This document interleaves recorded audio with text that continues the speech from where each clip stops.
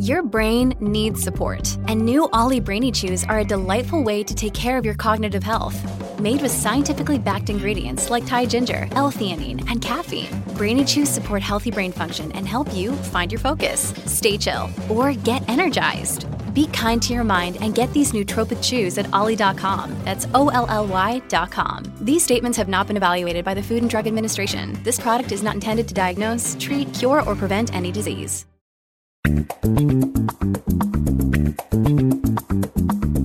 This is the Book Riot Podcast, a weekly news and talk show about what's new, cool, and worth talking about in the world of books and reading. This is episode 325. We're recording on Wednesday, August 7th. I'm Rebecca Schinsky. I'm here with Sharifa Williams while Jeff is out, and we are coming to you from bookriot.com. Hello, Sharifa. Hello. I'm very glad to be here. I'm glad to have you here, too. Yeah, thanks for inviting me. I love talking about... I feel like I talk about science fiction and fantasy news so much, so it feels like a totally different world, even though I literally look at book news all day, every day. So I'm glad I get to talk about it with my mouth words. Yes, use your mouth words. I'm so glad that we get to spend this time together. We just got to hang out in Portland last week. Yes. While we had executive team meetings there and got to catch up with everyone. But it's always nice to have you here. Yeah, we didn't get to make hip-hop happen, but we're talking today. Yes. And that's something. It's something. It's definitely not as exciting as taking a hip-hop dance class would have been. It's probably better for my sense of pride, though. I can confirm that I have had some pride-less moments in those classes. So, yeah. Well, dignity is overrated. It really is. Before we get into the week's news, I just want to thank everybody who hung out with us last week while Jeff and I were breaking down the Da Vinci Code. We had a lot of fun with that episode. And if you haven't listened yet, go back, episode 324. We reread and then rewatched the Da Vinci Code and had ourselves a Book Nerd Movie Hour. I think more shows like that are going to come. So if you have any feedback, let us know, podcast@bookriot.com. And any ideas about book movie combos that you would like to see us explore there. We had a really good time. It's going to be hard to top the fun of a Robert Langdon caper. Like, we really started strong. That sounds like so your cup of tea. I have to listen to this. That sounds delightful. It was delightful. You know, Jeff and I never get to record in person because of living on opposite coasts. And the couple of times that we have recorded in the same room with each other in the past have been like hilariously awkward because we were like in his apartment sharing one microphone and it was really hot and we were sweating, basically sitting on each other's laps. It was like, this is too much. Horrible. So we did this one at his kitchen table. We had separate microphones. Like, we had a little personal space, but it was nice. It was really nice to hang out and do that and get to see each other's faces while we were being ridiculous, making gestures about Robert Langdon. Oh, you got to geek out in person. That's beautiful. Yeah, geeking out in person is the best. And talking about Robert Langdon's sexual prowess or lack thereof and watching Jeff turn various shades of red is just so satisfying. Oh, wow. I wish I was in the room just recording that moment.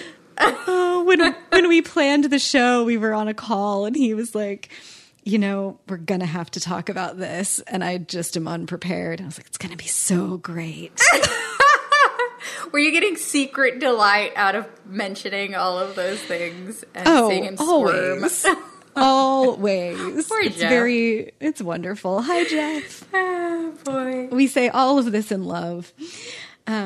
Speaking of love and the week's biggest news for publishing and sad news, certainly for this podcast, Toni Morrison, scion of not just American letters, of letters, period, passed away earlier this week at the age of 88. She was the first Black woman and remains the only Black woman to have won the Nobel Prize in Literature, which she won in 1993.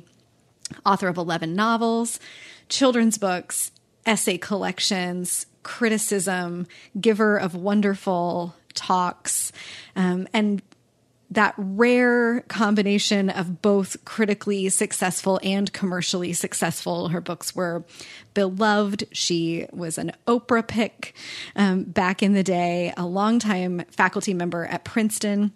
Published her first novel, The Bluest Eye, in her late 30s while she was working as an editor at Random House, and published the subsequent next couple of novels also while still working, which is remarkable for any novelist, but especially when you take in these books. I don't think we can overstate the impact that she had on American literature. Like, she is the great American novelist. And I've been trying, like, there's, no one is going to do a sufficient job eulogizing her, I think. It's impossible to really try to capture what she did, what a gift her work was. But in addressing race and class and gender and color in the ways that she did, in the times that she did, she was doing intersectionalism before we had that word for it. And she was, I think, planting a flag in an artist's right to tell a story directly to her community, directly to a Black audience, without regard for what white readers or, like, the publishing world in general would take from it. And that was so bold and brave, and clearly it paid off, but we're all the better for it. How did you, I know we've talked a little bit about our respective experiences with Toni Morrison's work. And so I'll kick it to you now, Sharifa, for how did you come to her, and what are some of your experiences with her? Yeah, we were talking about this a little yesterday, and I actually spent a lot of yesterday thinking about this, and I posted a long caption on my Instagram about it because I was like, trying to figure out my feelings about it all day for myself, because I've definitely had, like, a complicated relationship with Toni Morrison's work. As I was telling you yesterday, we read The Bluest Eye in high school, and that book just really tore me apart. Yeah. So I struggled, and there weren't a lot of Black kids at my school, like, not by a long shot. So I felt really uncomfortable and overexposed in that situation. And there's this experience, like, I don't think I'm alone in having, where in school, college, or high school, students discuss works of literature about the Black struggle, and it's hard not to feel like they're talking about and around you, and it's hard not to feel a certain way about their analyses or whatever they say about the Black experience, where, there are situations where books that use the N-word are read aloud by white students, and you flinch like it's this physical thing. And there's a certain experience that comes with being, like, the only or one of few Black students in the mostly white settings of many classrooms where Black literature and history are being dissected. And as you said, Toni Morrison wrote for Black people. So there's all sorts of weirdness there. And it feels like almost like a stranger's picking at your raw wounds sometimes in those situations. So every time I encountered these works and histories, they were taught by white men as well. And when I read The Bluest Eye, when I first encountered Toni Morrison's work, I felt like I wasn't, now in retrospect as an adult looking back on that situation, like, there was a lot of me blaming myself for not understanding it, or not knowing how to react appropriately to it. But I feel like I kind of wasn't given the tools I needed to approach the work at that age. And I was sorting myself out and having a hard time of it. And I kind of also felt fatigue about the fact that, every story I'd read about people who looked like me were stories of intense and brutal suffering, which is a thing that's been talked about, in children's literature as well. But I think it extends. And it was undeniable, even as The Bluest Eye tore me up inside, that Toni Morrison was a singular storyteller. It wouldn't have affected me that much if she hadn't been. It just, her words reach down into your soul and grab it. But I ended up avoiding her books afterwards because I didn't think I could handle them emotionally. Like, I was that sort of person. I was a bit of a depressive person. I had a really terrible self-esteem when I approached her work for the first time, and I had to sort of check what I was inputting into my brain all the time. But every time Morrison's name came up after that into adulthood, I felt like this strong sense of guilt. And that's kind of what I was feeling yesterday when I heard about her death. Strong feelings of sorrow, strong feelings of guilt, because reading her felt as necessary as it felt frightening. So I had been quietly buying her books for when I was ready very recently, and I can't remember what made me start, but I was in an indie bookstore in Belmont Books in Portland a few months ago, and I saw one of her books. I saw The Bluest Eye on the shelf, and I remembered the experience, and I sort of hesitantly picked it up and thought, maybe it's time to read this again. Maybe it's time to get back into it and see how I feel. So when we lost her yesterday, or on the 5th actually, but found out about it yesterday, I felt this kind of overwhelming and messy flood of emotions because, we lost this incredible person, and that was enough to make a person grieve, but I also felt like kind of the estranged relative who thought she had all the time in the world to reconnect. And I felt remorse and I felt guilt that, I, as a Black person, had only read The Bluest Eye and had a reaction that was the opposite of rushing to read every title in her catalog. And the foundations of those feelings and of the perceived or real onus of a Black person to give themselves or their kids a certain kind of education in their own history is a discussion for another time. But Toni Morrison's death compelled me to drop everything and remake my reading experience with her work. So I ended up reading Sula yesterday in one evening. And Toni Morrison has this way of transporting you to a place and writing characters who feel as real as your next door neighbor or your cousins. And I think that's at least part of why she was so successful at bringing home stories about people in communities, Black people. She was writing to Black people. She was writing for Black people, but it resonated with readers who weren't Black. It resonated with a lot of people. It made them see Black people. And I read the foreword before I actually started reading Sula. I read the foreword up until the part where she starts talking about the act of writing Sula and her thoughts as she wrote the story, because I didn't want to spoil anything for myself. And there's this crystal clarity to her social commentary and her commentary about what it means to be a Black person writing for Black people and how people see Black people who are doing that. That really, it almost felt like this was a thing I needed to see and to hear as I approached her work again as an adult, because I understand all of those things so much more than I ever could have as a high school student. And she just gets right to the point, and it resonates, her words resonate on such a deep level, and it made me think that I'd pick up her essay collection, The Source of Self-Regard, next, because I'm just like, there's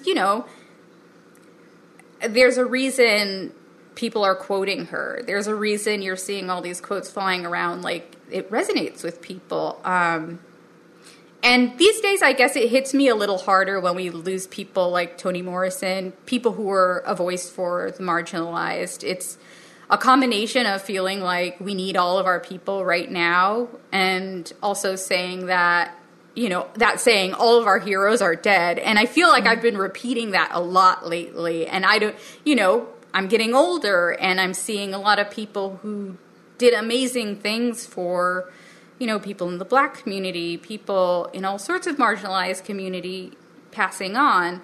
But Morrison spent her life writing for Black people, pushing back against the status quo of white publishing and white discourse, saying other people live on this planet, other stories exist, they need to be told, and you can't ignore us, you can't forget what you've done to us, and you can't downplay our destruction or our resilience or our survival anymore.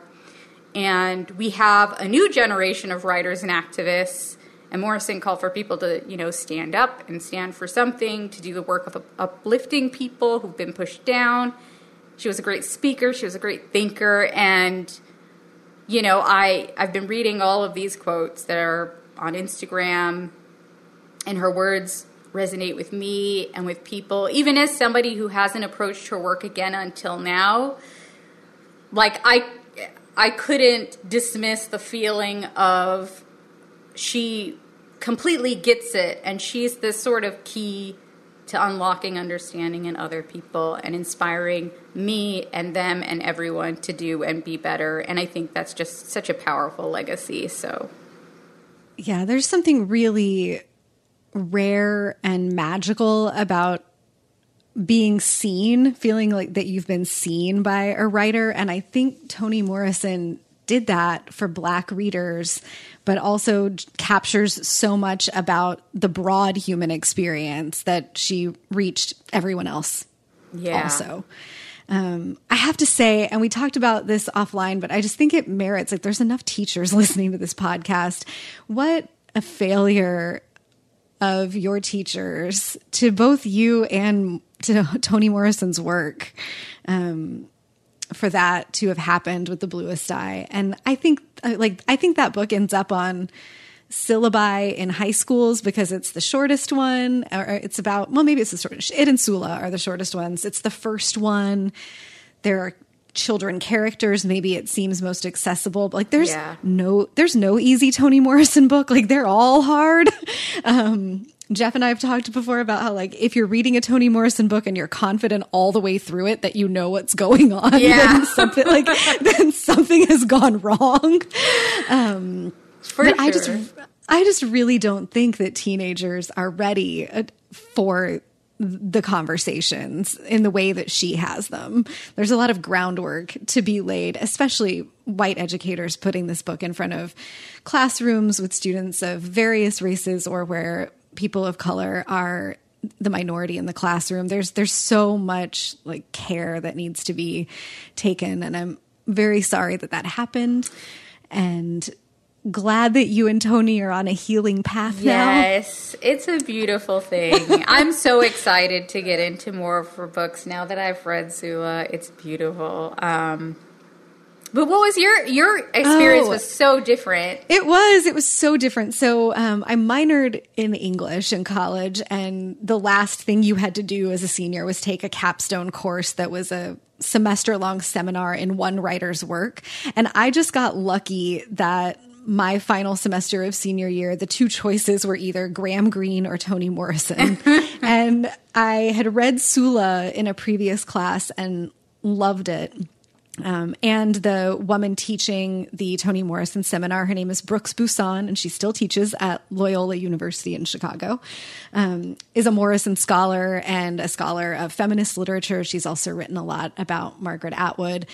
So I signed up for that. And I did not know really what I was getting into, because Sula both is and is not representative of the rest of the Morrison catalog. At that time, there were 7 books, and we read all 7 of the novels over the course of the semester. We had about 2 weeks per book. We read them in order and unpacked them. And it was like the most satisfying experience of my academic life, to the point that I was like, why have I majored in psychology? What am I doing? It was really remarkable. And like, Chicago is such a diverse and interesting city, and Loyola is a diverse and interesting school. And like, if I had encountered one of these books as a 16-year-old in the suburbs of Kansas, where my high school had like probably fewer than a dozen Black people, that experience would have been really different. But even as a 22-year-old, like, what I thought I got from those at the time, like, it was all very real. But then several years ago, I think back in 2012, so I took that course in 2005. And then in 2012, we were preparing for Toni Morrison Day on Book Riot in honor of the publication of Home. And I spent a couple of months before that rereading all the books in order again, and revisiting and going back with I was in my late 20s at that time, like, going back with fresh eyes was such a richer experience.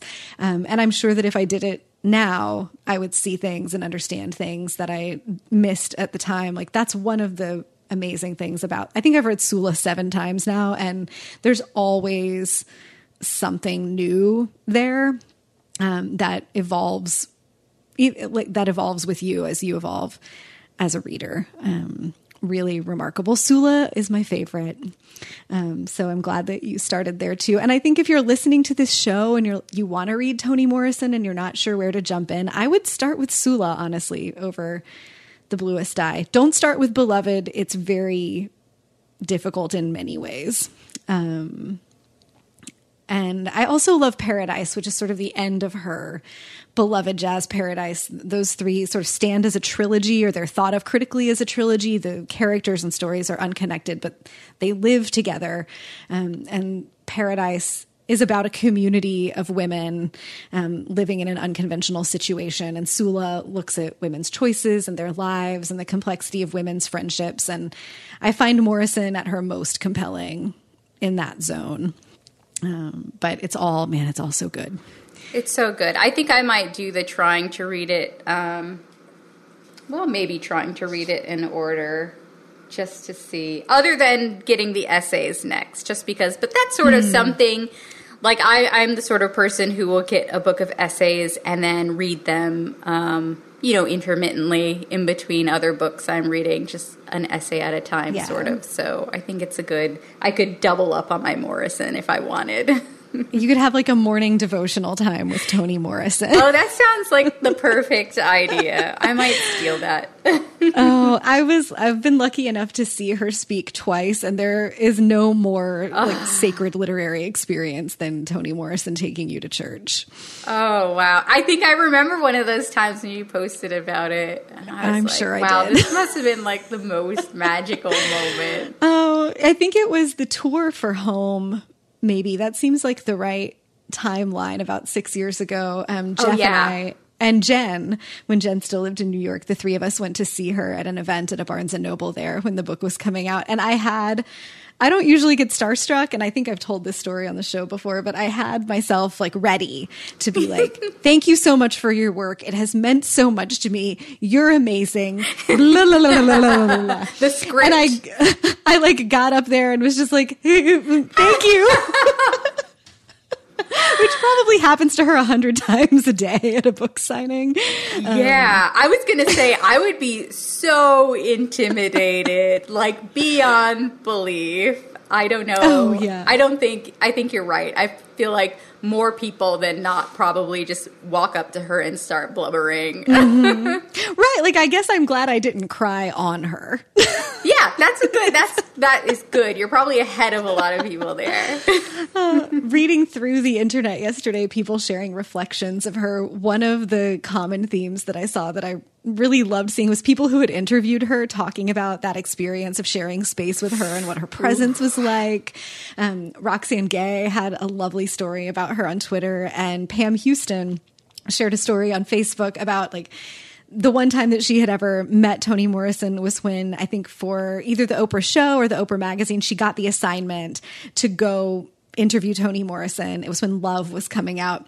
So she had read all the books and she had read Love multiple times. And then she decided not to prepare any questions in advance because she just wanted to like be with Toni Morrison and see what would happen. Wow. But being in the cab, right? That's like so brave. It's risky, but yes, very brave. So she's recounting getting in the cab and then being like, what have I done? No. It's too late now, but what was I thinking? I'm on my way to Toni Morrison's house and I don't have questions prepared. And of course, like it was great and lovely and they laughed and Toni Morrison was full of wisdom and everyone learned things. But like those two stories really stuck out to me of, it would be easy, I think, to be a person in Toni Morrison's position and like make journalists uncomfortable or be like, she had quite a presence and she certainly would have been entitled to be imperious if she had wanted to be. Mm-hmm. But it sounds like she was just so warm and generous and free with sharing her perspective and her wisdom and just so inspiring. So inspiring. I'm going to be a collector of quotes now. Yes. I got my highlighter. I'm ready to learn. I'm ready to be taken to church. Oh, I should send you a picture of some of the pages in Sula where like I've read it 7 times with 7 different colors of pen. Oh, wow. So Toni Morrison, fare thee well. Rest in power. Yes, we made it through this segment without crying. I'm amazed, but I feel like we probably both got it all out yesterday. I was like, I got to get it out. I can't be a mess on this podcast tomorrow. I know. All right. And I'm glad that we were in it together, yes. Sharifa. Thank you this is a hard week to just pop up as a guest on this podcast. This was perfect, though. I feel like I think so, too. I had a therapy session, so thank you, too. Great. Let's take a quick break for our first sponsor. Today's episode is brought to you by Flatiron Books, publisher of 888 Love and the Divine Burden of Numbers by Abraham Chang. So this is an interesting love story. It's great for fans of Tomorrow and Tomorrow and Tomorrow and High Fidelity. It's set in the mid-90s at NYU, and it follows young Wang, who has gotten the advice of love through Chinese numerology from his uncle. So he believes that he will have 7 great loves in his life, and then he meets Irena in 95. And she's like the best. She's brilliant, charismatic, quick-witted, funny. They fall in love. But the thing is, she's number 6. So if he is to have 7 great loves, does that mean his time with Irena is going to come to an end? So this is a love letter to Western pop culture, Eastern traditions, and being a first-generation New Yorker. Make sure to check it out. And thanks again to Flatiron Books, publisher of 888 Love and the Divine Burden of Numbers by Abraham Chang, for sponsoring this episode. Today's episode is brought to you by Avid Reader Press. So this next book is a really fun sounding mashup of different genres. There's a little time travel, a little romance, a little spy thriller action going on. So, in the near future, a civil servant is offered the salary of her dreams and is shortly afterward told what project she'll be working on. A recently established government ministry is gathering quote-unquote expats from across history to establish whether time travel is feasible for the body, but also for the fabric of space-time. This is an exquisitely original and feverishly fun fusion of genres and ideas. The Ministry of Time by Kalyan Bradley asks, what does it mean to defy history when history is living in your house? Kalyan Bradley's answer is a blazing, unforgettable testament to what we owe each other in a changing world. It kind of gives Outlander meets Cloud Atlas, or If the Time Traveler's Wife was written by Sally Rooney or Colson Whitehead. Make sure to check out The Ministry of Time by Kalyan Bradley. And thanks again to Avid Reader Press for sponsoring this episode. Okay, now into news of the week, or of other weeks. First, just a quick follow-up and correction. A couple weeks back when Jeff and I were talking about Amazon acquisitions and what was going on with the Dean Koontz deal, we were speculating of like, who's next? Maybe they could get someone like Patricia Cornwell. We have been corrected that, in fact, last year they did acquire Patricia Cornwell for a series of novels with the imprint Thomas and Mercer. And the first one comes out later this year. And in fact, we talked about that on the show when it happened, and we both just forgot. So thank you to the listeners who reminded us of that. News breaking this morning. I don't know that there's anything to say about it other than Elliott Advisors has completed its purchase of Barnes & Noble. So the acquisition is complete. More than 81% of Barnes & Noble's shares were tendered to Elliott Advisors by the deadline yesterday, August 6th. So now Barnes & Noble is a private company controlled by a private equity firm, and James Daunt, who's going to be the CEO, says this is a very good day for book selling. Barnes & Noble is the greatest of all bookstore names and will now benefit from the support of an owner committed to physical book selling. With investment and concentration on the core principles of good book selling, the prospects of this extraordinary company are bright. So good luck, Barnes & Noble. We certainly hope to see your efforts succeed for a change. This is one of those stories where I think people are going to be like, oh, it's so insider, it's so businessy, but people have some strong feelings about they do what's going to happen to Barnes & Noble, which is totally understandable because Barnes & Noble, for a lot of people in a lot of places, is their one bookshop. So I'm sure they're concerned about where it's going to be taken. And I'm curious to see how they're going to try to transform it to become something that is shinier, bigger, and better. quote. I wondered which one of us was going to have to say that. I couldn't wait. I was like, but what does that mean? Like, in my head, I picture this very sterile place, but it might just be like, I don't know, maybe they're going to try to make it look like the Amazon storefronts, or like this could be taken in so many directions. It remains to be seen, but... Yeah, he says Barnes & Noble needs money. People want to shop in places that look modern, clean, and inviting. Yeah. The Barnes & Noble stores look tired and need a little Botox. So yeah, you're right. Everyone has a feeling about what could happen here. And since nothing has happened, we're deep into the land of speculation. Yes. And I think a lot of it is kind of anxiety-fueled speculation for the reasons that you were listing. If people feel very connected to Barnes & Noble as their bookstore, I know I have a lot of memories connected to very specific Barnes & Noble stores. But publishing in general, like, it's good for publishing in general, especially as regards being able to compete against Amazon, for Barnes & Noble to continue to exist. So there's just a lot that could happen there. I am encouraged by Daunt's statement about being committed to physical bookselling and the core principles of good bookselling. Over the last couple of years, we've seen Barnes & Noble undertake many experiments that strayed, I think, from that core of good bookselling and tried all kinds of other things to get people in the door and to make money. And those did not work. So it makes sense to try to come back to what the company is about, to what customers look to Barnes & Noble for, and try to sort of have a return to form, maybe with a little bit of a facelift. I'm also very curious about what these post-Botox Barnes & Nobles are going to look like.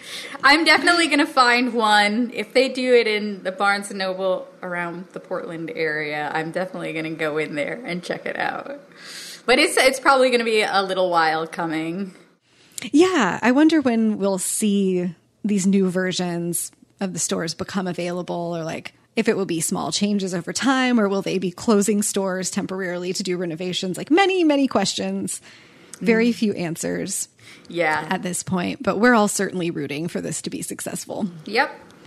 All right. Well, in other follow-up news, and this is from the Department, just make some noises.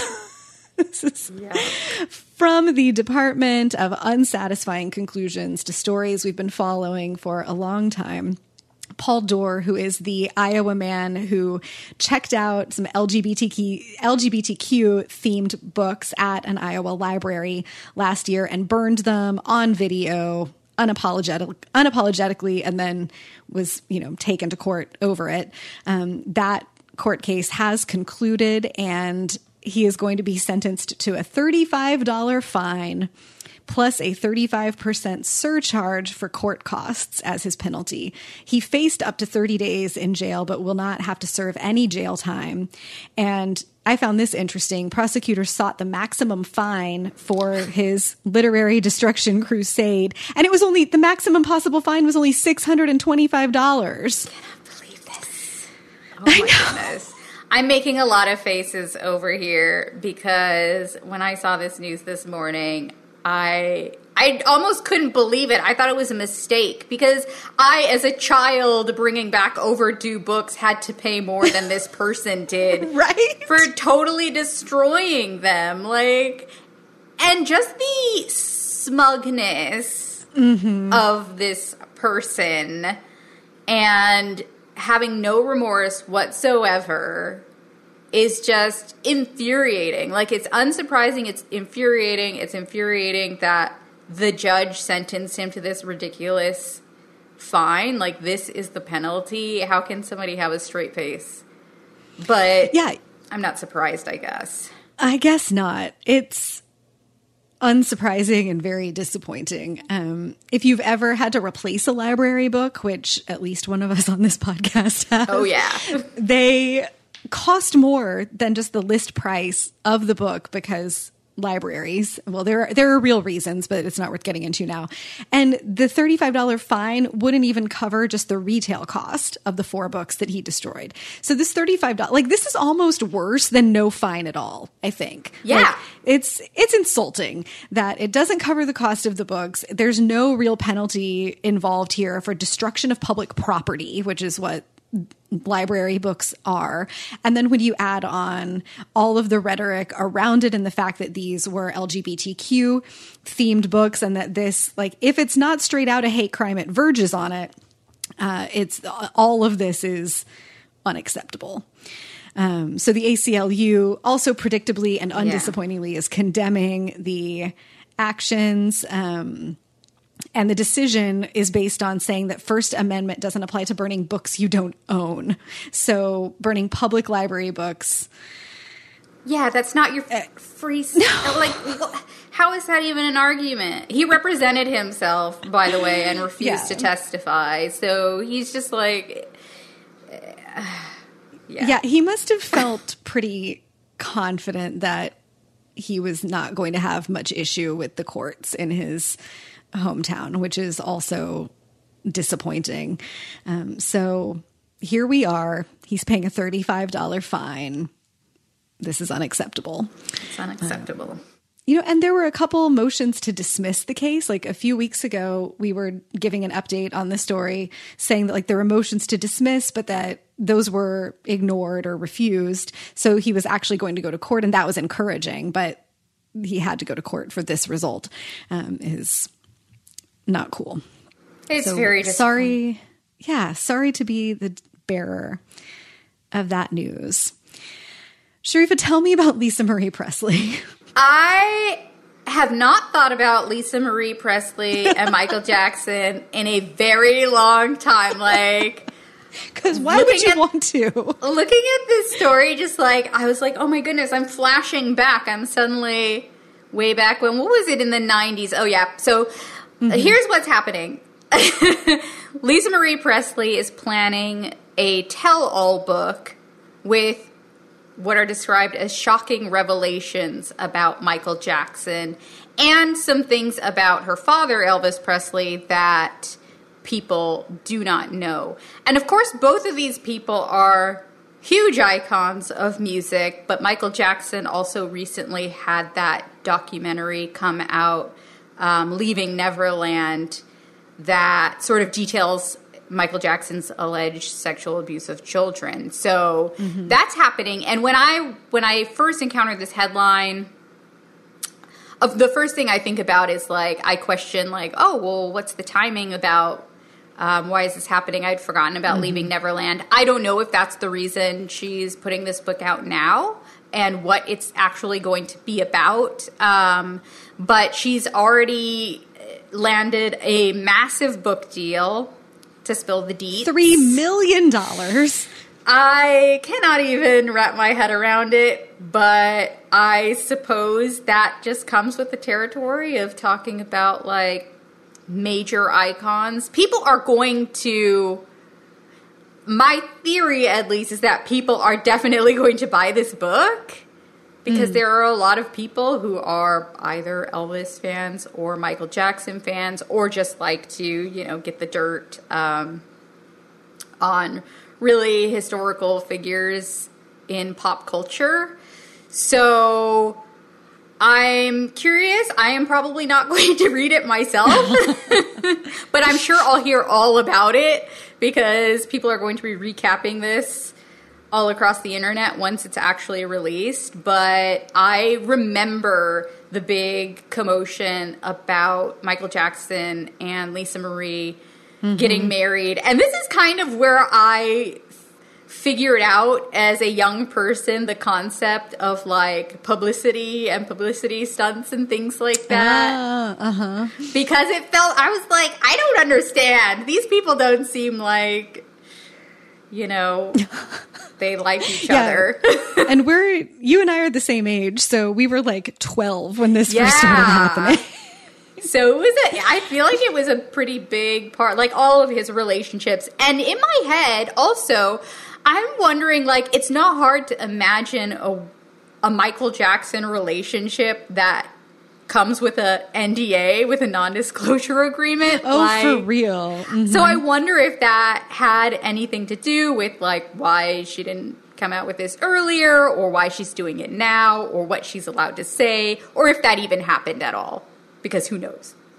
Yeah, it's going to be super interesting. And I think it could go a couple ways. Like, you're absolutely right that as soon as the book comes out, the recaps are going to be everywhere. Mm-hmm. And if it's, I don't even want to say juicy, because there's so much gross stuff around his life story, or allegedly gross stuff, that yeah, I don't think that this is not like a, just finding out the juicy gossip about a celebrity. There's something deeper here.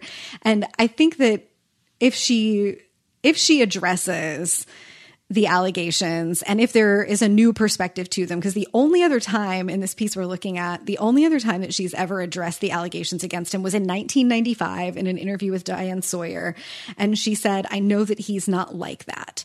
So if that's still the party line, this book is going to be tough. And I think it would be, yeah, it's an interesting choice, and in very bad taste if that was the direction that she were to take, to follow up all of the essentially public testimony that we've had from people who claim to be victims of Michael Jackson's, from the people who went on the record in the documentary. Like, if this is somehow an exoneration, or intended to be an exoneration of him, I don't think that's going to go over well. If it is a re-examination or a revelation of a new perspective, or of maybe recasting, like, one of the things pretty consistently in interviews with people who knew him at the time was like sort of re-examining things that they didn't think were that strange, but that now in light of more information, they can, go back and put it through a new lens. And perhaps she's doing that. It would be, I'm just going to hope that it's that, because I'll be very upset about a publisher validating an attempt to exonerate him with a $3 million book deal. So let's hope it is not that. Yeah. But this is really something. I'm not sure that I would market it as a shocking tell-all if I were trying to make a serious case about some of the things that he's accused of having done, but who knows? I know. That's the thing about marketing sometimes, is people will spin things the way they think are going to sell books. But I hope that we are at a time, like, there have been so many news stories, and there's been so much pushback against, people who are kind of using things like, sexual assault, and who are pushing back against using that, like spinning that in ways that are gross. And I feel like there's no way you can do that and, like, as a publisher, support this book in a gross way without getting a lot of outcry. So yeah, it would be shockingly tone deaf. Yeah, for real. So I'm curious, and also, I know. I feel like I'll be reading the first recaps, like, with my hands over my face. Yeah, like, through the fingers. Peeking through the fingers, like, what is this going to be? Yeah, just get ready to close. So that is a thing. Yeah, that's a thing that's happening in the world, is Lisa Marie Presley is getting $3 million to write a memoir. Yeah. Well, before we move on, let's take a break for our next sponsor. Today's episode is brought to you by Thirsty by Jazz Hammonds. College student Blake and her girlfriend have one goal: join the exclusive sorority that promises connections to a network of trailblazing women of color. Now, Ella's acceptance is a sure thing. She's a daughter of a Serena Society alum. After all, Blake, on the other hand, lacks Ella's pedigree and her confidence. Luckily, though really unluckily, she finds courage at the bottom of a liquor bottle. When she drinks, she's bold and funny, and as pledging intensifies, so does Blake's drinking. Ella assures her that she's fine. Partying hard is what it takes. But with her future on the line, Blake must decide how far she's willing to go to achieve glittering dreams of success. Now, just so you know, Jas Hammonds is the 2023 winner of the Coretta Scott King John Steptoe Award for New Talent for We Deserve Monuments. And We Deserve Monuments was an Amazon Best Books of the Year and Barnes & Noble Best Books of the Year for 2023. So suffice to say, y'all should check this new one out. Thanks again to Thirsty by Jas Hammonds for sponsoring this episode. Today's episode is brought to you by W.W. Norton and Company Incorporated. So, Negative Space by Gillian Linden follows a week in the life of an English teacher at a New York private school. At home, her children ask constant questions about mortality, and her husband offers occasional counsel between Zoom calls. At school, something happens. She accidentally witnesses an ambiguous, possibly inappropriate interaction between a teacher and a student, but how can she be sure of what she saw? Negative Space is a portrait of a woman caught between the pressures of what's normal and what isn't, and examines what we owe the people who depend on us in a fractured and indifferent world. It's a debut novel and a short novel. It's perfect if you want something quick and easy to carry around, but it's also thought-provoking. It takes place during the pandemic, but it's not pandemic-focused, and it really just looks at everyday anxieties in low-threat situations that have high consequences. So make sure to check out Negative Space by Gillian Linden, and thanks again to W.W. Norton and Company Incorporated for sponsoring this episode. All right, sort of continuing down the line of publishing's handling of allegations of misbehavior. It came out this week that Tim Tingle, who is an author and storyteller, had a forthcoming middle grade book called Doc and the Detective, and it is being pulled from publication by Scholastic. It was supposed to be published this October. Scholastic is not commenting further, but the cancellation comes just a few weeks after two booksellers who attended the ABA's Children's Institute, which took place in Pittsburgh in June, said that at a party one night at Children's Institute, Tingle interrupted their conversation, touched them on the hands and knees, and then patted both of them on the head. That is particularly egregious in this case because one of the booksellers has a permanently implanted medical device in her head. She was wearing a hat. He could not have known that it was there when he touched her without permission, and that could have been damaging additionally. So the booksellers made these allegations, and Scholastic pulled the publication of the title. Tingle wrote an email to Publishers Weekly, that's where we're getting this news, saying Scholastic and I have reached a mutual agreement that the rights to Doc and the Detective will be returned to me, and I have let them know that the allegations made against me are untrue. So that is where that is. I think this is an interesting evolution in a publishing response to something that's like, it's not quite a Me Too story. Like, this is not a story about sexual misconduct or assault. When one of the booksellers, Alicia Michieli, who's from Talking Leaves Books in Buffalo, objected at the time that this was happening. She told him to his face it was unacceptable. Tingle apparently responded saying, I'm not trying to do a Joe Biden here. And she said, you just did exactly a Joe Biden. Yeah. Sort of uninvited, unwelcome physical touching, whether it's sexual or not. So it's interesting to me to see publishing take this seriously, especially when the responses to various Me Too allegations and to different authors it's really varied. Like, some people have lost their book deals. Some people have gotten to continue being the chair of the Pulitzer Prize Committee. So there's that. It's also worth mentioning that Tingle is a member of the Choctaw Nation, and Native American writers are underrepresented everywhere, especially in children's books. We don't know anything about how Scholastic made this decision and what other kinds of allegations they've had, but it's worth mentioning that some authors have gotten out of allegations of much more egregious contact of a sexual nature, and that Tingle is that this is the response to a person who happens to be a Native American. Not to say that I don't think you should have consequences. You don't touch people who have not approved for you to touch them. But there's a lot to unpack in this one.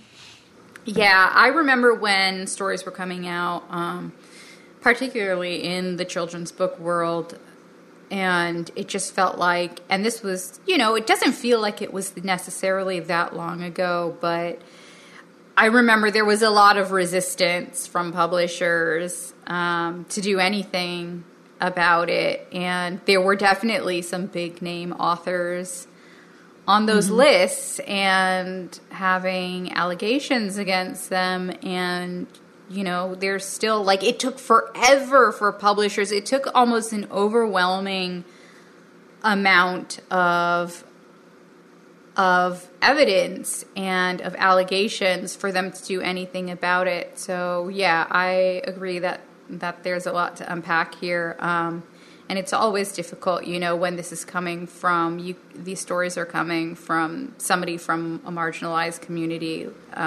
So I just feel like this is such a disappointing story.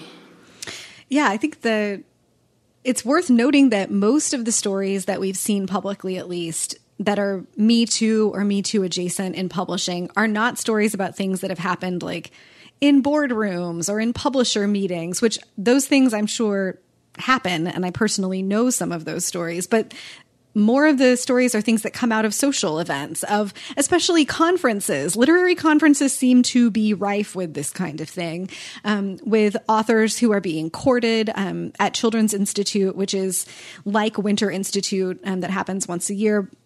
Publishers help throw it with the ABA, and they use that event as an opportunity to showcase upcoming books, to try to get booksellers to stock them, and to basically like put their authors on parade.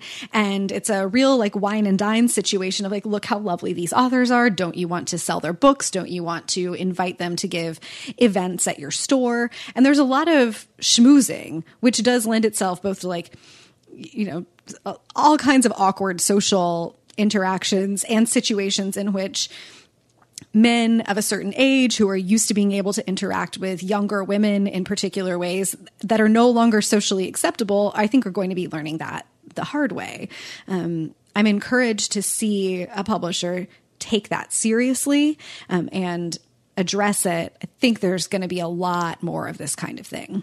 Yeah, I wonder if the ABA has like guidelines that go out, like community guidelines about, just to give people an education about what is and isn't acceptable and appropriate behavior, whether they're like, on the conference floor or if they're at these after parties. Because I wonder if that would help some in making this less frequent, especially with, as you said, like some people who've been in the business for a long time and maybe have very dated concepts of what is and isn't acceptable, like touching strangers without their permission. So that'll be interesting. Like, I haven't necessarily heard about whether or not they do have guidelines and whether they go out to people who they know are attending their conferences and might be at these after parties. Yeah, I don't know about that either. And it seems like those kinds of guidelines have really just emerged in the last few years. Like the first time I saw them was maybe for Comic-Cons, where they were there had been stories about people being like stalked and touched or assaulted at Comic-Cons, and they were posting like as you entered Javits, it was like, don't take pictures of people without their permission, don't touch people without their permission. Like if someone touches you, here's who to report it to. We did some research around that for Book Riot Live events and for setting those. Like, I think that's a great point, that if you're running an event like this in whatever industry, but publishing, because you're listening to this podcast, setting some rules from the get-go about how humans interact with each other in your spaces, and then also how they can handle violations of that would be great. Yeah, I totally agree. It doesn't hurt, that's for sure. So right. Yeah, you're never sad that you had rules in place for something like it's a bare minimum. That. We just have a few minutes left, so let's hit one kind of weird news story, and then we'll get out on a hero of the week. There's a long piece this week actually it came out in May, but somehow it just got surfaced from the New York Public Library's blog, that the sort of short and sweet version is they've done a bunch of data mining over at the NYPL, and they have discovered that about 80% of the books that were published between 1923 and 1964 should be in the public domain right now because their copyrights were never renewed. Typically it's, I think like 100-ish years from publication before a book goes into public domain, but you have to renew the copyrights along the way. And apparently like a bunch of publishers just didn't have their calendar reminders set. So super interesting. I don't know if anything cool is going to come out of this, or if there's just like a bunch of publishers scrambling to renew things. If you can even renew a copyright after you have failed to renew it, or if things are just in the public domain by default at this point. But there's a long read here from the NYPL's blog if you want to get into the details of that. Lots of interesting books published between 1923 and 1964. So I know. Maybe just what an interesting oversight. How do you drop the ball on something like that? I mean, I guess when it's like so far in the distance, some of these books are so much older. Yeah. People transition out of their jobs. Like, I don't even know the process for this. It's so fascinating. I don't either. If you work for a publisher and you do know how these things are supposed to be kept track of, I would love to know. You can email us, podcast@bookriot.com. And our hero of the week this is nice. This week. This is a nice story. I like to end on these, especially in a sad week. Our hero of the week is a man named Larry Abrams. He is from New Jersey, and he has donated more than 10,000 books. He is, I believe, a teacher. He's giving the books away to teachers. That's it. So far, he's donated 10,000 books plus another 6,000 that were stashed away in a different place. And they had been stored in his 1,000 square foot space in an office park. There's also been a $7,000 donation to the Gloucester County. And he's giving all of these books away to 100 teachers next month as part of Book Smiles, which is a nonprofit that he started 2 years ago. The goal is then for the teachers to give the books away to children who don't have any. So he's functionally set up like a bookstore for teachers where all the books are free. They can take the books, they give them to their students. Everybody wins. Lots of interesting ways that the community has been contributing to this. And he has a new location, if you're in that area, on Old Cuthbert Road near Route 70 and the Marlcrest Road. There's going to be a bin out in front to drop off book donations at any time. So if you're around there in Jersey and you want to, the Cherry Hill neighborhood, if you want to donate your books, you can do that as well. So hats off, Larry Abrams. Thank you for being our hero of the week. So nice to end with that. Yeah. Well, Sharifa, thank you for joining me this week. I feel like we really ran the emotional gamut. We really did. I feel like I was on a roller coaster ride, but in a good way. Well, I'm glad. Notes for this show with links to all of the news pieces that we've discussed will be available at bookriot.com/listen. Again, if you have feedback, if you know some things about how book copyrights get updated, anything along those lines, shoot us an email, podcast@bookriot.com, along with ideas for future Book Nerd Movie Hour episodes. We are excited to get into those. And in the meantime, have a great week. Thanks, Sharifa.